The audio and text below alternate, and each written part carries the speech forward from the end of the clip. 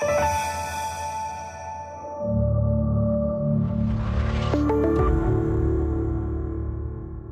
and welcome to the CSF Rheumatology Author Interview Podcast. My name is Professor Peter Nash from the Griffith University in Brisbane. And today we're very fortunate to have with us Professor Roy Fleischman from the University of Texas Southwestern Medical Center in Dallas. Welcome, Roy, and thank you very much for giving up your time. Thank you, Peter. Roy, tell us a little bit, before we get into this article, how the COVID situation is where you're working, and maybe a bit of how it's affected the way you can work. Yeah, so that's a very interesting question. So as you know, I'm spending much of my time now in research in our unit. Our unit is divided into two. We have the research unit, and we have the practice. What's happened in the practice has been, although we've been open all the way through COVID, we find that there are many patients who are unwilling to come in. So we're down probably 30-40% in patient visits. And that means that we're doing more telemedicine. And telemedicine, although there are great proponents of it, as we both know, it does lack. You can't see a patient, you can't examine a patient, and certainly you can't get laboratory.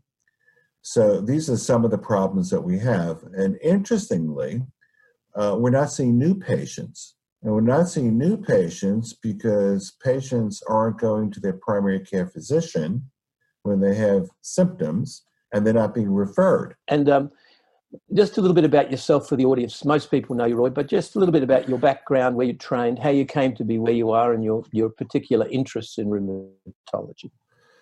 When I was at Columbia, I was recruited to Dallas by Mars Zeff, who many people remember, because during my fellowship, and well, I was on staff at Columbia as well, I was doing clinical practice, but also doing clinical research. And what Mars needed was, he needed clinicians, because he had a very good basic laboratory, and he was very interested in clinical research. So I came to Dallas actually by airplane. I kind of remember what they were like, and was on the campus of the university, taught at the school, opened a private practice, and started a research center. And this was in the late 1970s. And that's where we've been in Dallas. Talking about clinical trials, we've found there's a big hole now in collecting data on these patients in all these trials that'll be sort of 3 to 6 months long, where they're not coming in to be examined and they're not getting their bloods. It's going to be a nightmare to assess these trials. Well, in the States, our unit has remained open, and we have seen patients who were enrolled in trials. We've seen all the patients enrolled in trials. We had holds on many of the protocols for new protocols, which just didn't start up, or we didn't recruit new patients into studies. It was patients who were already in the studies. So we do have the data. But just as well, because it's going to be difficult otherwise. Yeah, but it's slow. Okay, so let's talk about this particular study that was recently published in Arthritis Care and Research in the August edition, which is looking at the long-term extension of RA Begin. So perhaps if you just mention a little bit about what RA Begin did. Okay, so let me talk a little bit about Barry first. So Barry is a JAK1/2 inhibitor, which has shown efficacy both as monotherapy and in combination with conventional synthetic DMARDs in patients who are methotrexate naive or conventional synthetic DMARD IR or biologic DMARD IR, and was found to be superior to adalimumab by ACR metrics in a head-to-head study. Barry does improve patient-reported outcomes and inhibits radiographic progression. 2 milligrams is the approved dose in the US and Canada, but both 2 and 4 milligrams are approved in many countries around the world. In this study, which was RA Begin, what we did was we took patients who were methotrexate naive and treated them either with methotrexate up to 20 milligrams a week, or baricitinib 4 milligrams monotherapy, or baricitinib plus methotrexate. And that was in the base study at RA Begin. And the result of that study was that baricitinib monotherapy and the combination therapy looked to be equally effective clinically and functionally and better than methotrexate. But in terms of radiographic progression, only the combination was superior to methotrexate, not the monotherapy. As part of this study, the long-term extension, the immediate long-term extension was to take patients from the primary study and put them all on baricitinib monotherapy 4 milligrams. Everyone went on 4 milligrams. So methotrexate went to Bari 4, Bari plus methotrexate went to Bari 4, and the patients on Bari 4 maintained Bari 4. And so what we were looking at was whether or not you can maintain efficacy with Bari 4. And did it do better than methotrexate, and so on and so forth. What we found was that indeed many of the patients who were on methotrexate who went to baricitinib 4 milligrams monotherapy actually did better. And many of the patients who are on the combination did well with monotherapy. And patients on the monotherapy continued to do well. Part of this protocol, though, was that the physician, he or she could add methotrexate to the monotherapy at their discretion. There was no criteria for it. And about 50% of the patients in all three groups, the patients who were methotrexate went to Bari, the patients who were Bari monotherapy, and the patients in combination went to Bari monotherapy, added methotrexate. We analyzed that group of patients and what was the difference? What was the difference in the patients who added the methotrexate? And it turned out that the patients in the primary study who were doing relatively well when they went into the LTE actually didn't have methotrexate added. It was the patients who had the higher CDAI, higher SDAI, who, when they went to monotherapy, still didn't do as well. And then those were the patients that had methotrexate added. So can you remind us, we'll come to the conclusion. Can you remind us, Roy, about the CDAI and SDAI and why that was important in JAK studies for the audience, please? Yeah, so I'll remind you, because you probably forgot it, but the JAKs can and do affect IL-6. IL-6 is a key cytokine in terms of CRP. So if you're looking at a DOS28 CRP, you can get a better result in the DOS28 when you use a JAK just because the effect of the IL-6, and it's just because the effect on the CRP. So in this study, we actually used the CDAI. So there was no CRP that was involved. We used the CDAI as our primary endpoint. Right. And look, the CDAI is popular in Europe. I always thought the US was a rapid 3 country. Can you tell us, is CDAI being used in the US? It's certainly not being used routinely in Australia. Yeah, so in my group, everybody does the CDAI. Everybody does the CDAI. I actually also do DOS28 because I've been doing it for years, but it's a DOS28 ESR, not a CRP. But nobody else, I think, does a DOS28 ESR CRP. We look at RAPID-3, but RAPID-3 is really a patient-reported outcome. It's not the same as the CDAI. It is the clinical. So I look at the CDAI and the RAPID-3. In the U.S., there are many rheumatologists who use the RAPID-3 because the patient fills it out. It's easy to get the waiting room. Yeah, yep. The waiting room. It's easy to get the data. But as you know very well, because we've talked about this, even though they get the RAPID-3 or they do a CDAI, maybe they'll respond to it or not. So it really is It really is problematic. But the CDAI is becoming more and more popular in the U.S. And can you tell us a little bit about which of those patients you would be suggesting, let's go combo rather than mono, based on some of the results of this study? The X-ray, we understand there is an advantage of combo over mono.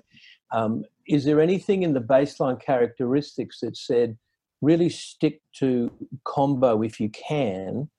Because just looking at the tables, it appeared the people with the CDAIs around 10, about half of them wound up on methotrexate, whereas those with the CDAI around 2.8 or 3, not that high percentage changed over. So is there any sort of baseline characteristics that might help the clinician?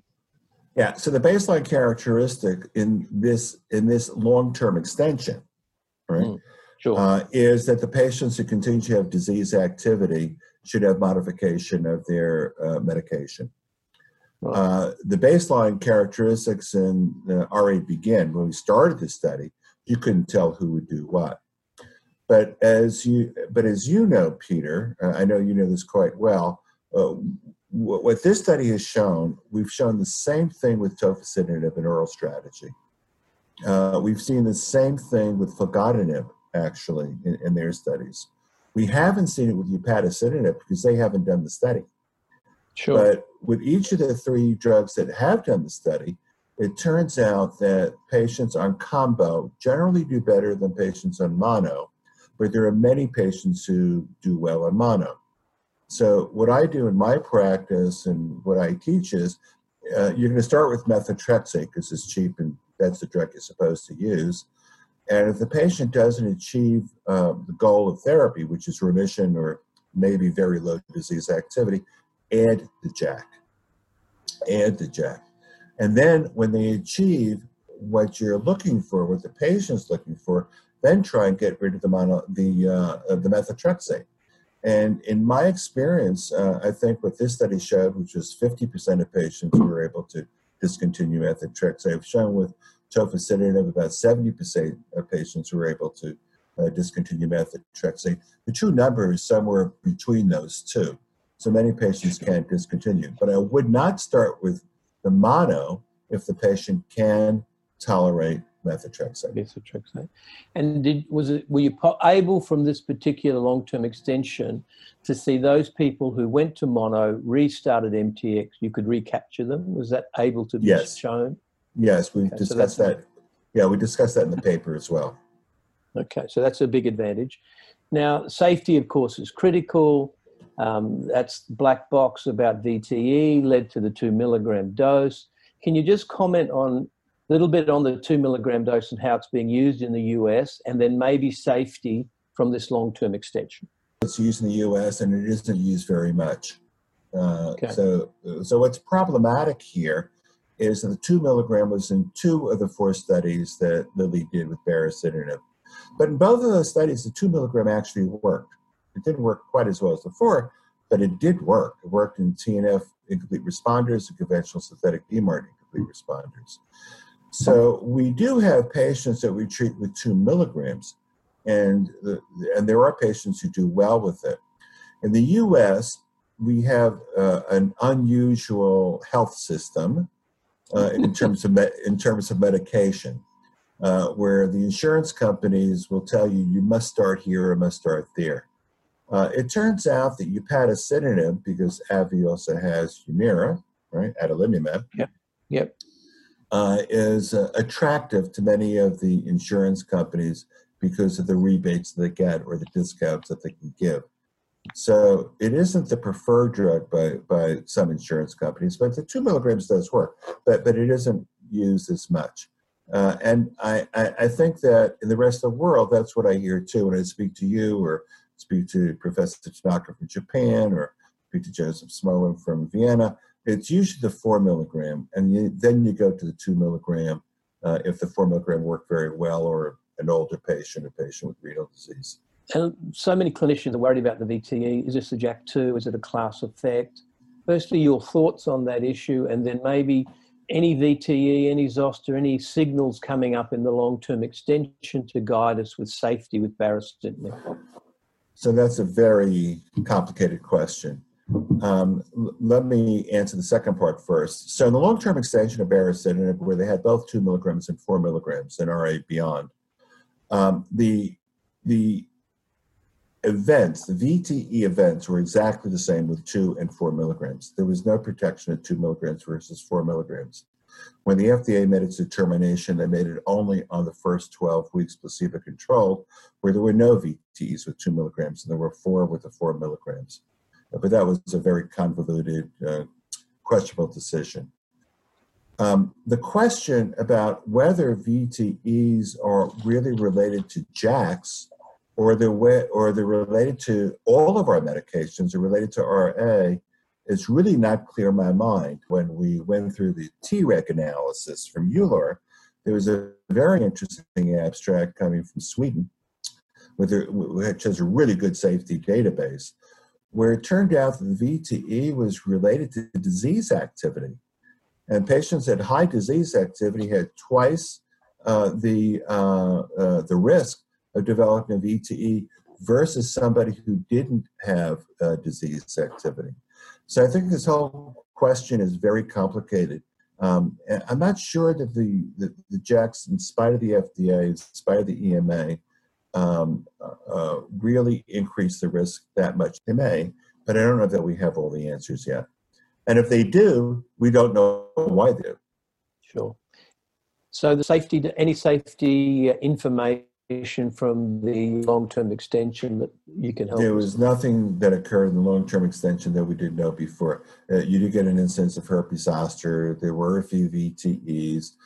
You can get elevation of lipids. You can get neutropenia. But it always seems a combo has a touch more SAEs than the monos or the MTXs. Because of the MTX. Now you have MTX plus the JAK. So that's very true. So liver function test abnormalities are much higher in combinations with any of the JAKs than the monotherapies. It's one of the reasons why I like the monotherapy. Patients like the monotherapy for lots of reasons. Okay. So your conclusions from the study and a take-home message for the clinician. So my conclusions from the study was if the patient does well on 4 milligrams mono, they will probably continue to do well on 4 milligrams mono. If they're doing very well on the combination, you can certainly try and do the mono. If the patient's on methotrexate, not doing quite as well, they might do better on baricitinib 4 milligrams mono. My take-home message is I do think that baricitinib is a worthwhile drug. I think it's quite effective. I would add baricitinib to methotrexate and then try and reduce it. And I think you'll be successful at least 50% of the time. Excellent, thank you. So if in the future, looking into your crystal ball, and generic JAKs are very cheap, can you see the day? Can you see the day when JAKs come first rather than methotrexate? So you hit the nail on the head. It's the cost. The JAKs are generic, and the JAKs are relatively cost effective, and patients have access. There's no doubt in my mind that I would start a JAK before methotrexate. Methotrexate has a lot of side effects. There are tolerability issues, but also adverse events that occur. And each one of the JAKs, baricitinib, tofacitinib, upadacitinib, I think even filgotinib, has demonstrated that they are superior to methotrexate clinically and functionally.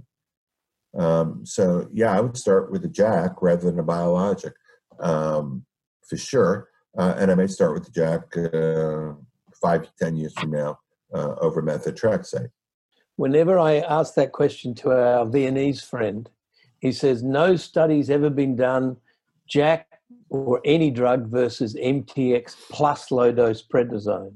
And you've never shown that you've beaten that combination. But I think that's responsible for a very wide and persistent use of low-dose prednisone, even though the guidelines say to wean people off. I have great trouble getting them off the last few milligrams. Yeah, so that's the issue. The issue, and I've heard that from our friend Vienna as well, many times. But he doesn't seem to be concerned about using 5 or 10 milligrams of prednisone a day. My patients are. I may not be concerned if it was 2 milligrams of prednisone, 3 milligrams, but I'm not even sure that 5 milligrams is safe. And you're exactly correct. But the EULAR recommendations in the ACR guideline both say that you can start with it and get it off in 3 months, or if you use it for a flare, use it for a short term. But that's not true in practice. So we see that in trials all the time. When you take a look at the background use of prednisone in trials, so these are patients with very active disease, obviously, but it's 50-60% on prednisone. And then you take a look at the dose, the mean dose is like 6.5 milligrams, 7 milligrams. So we're not talking about 1 to 2 milligrams. I agree with you, but Joseph is correct. We don't have that particular trial. Yes, and I don't think we ever will. So thank you very much again for your time, Professor Fleischmann. This has been the CSF Author Interview Podcast. If you'd like to know more about this paper and others uploaded to the CSF website this month, you can find detailed slide sets available in the publication section at cytokinesignaling.com. Please subscribe to this podcast on iTunes or wherever you get your podcasts from, and give us some feedback and let us know what you think. Thank you so much, Roy. Thank you, Peter.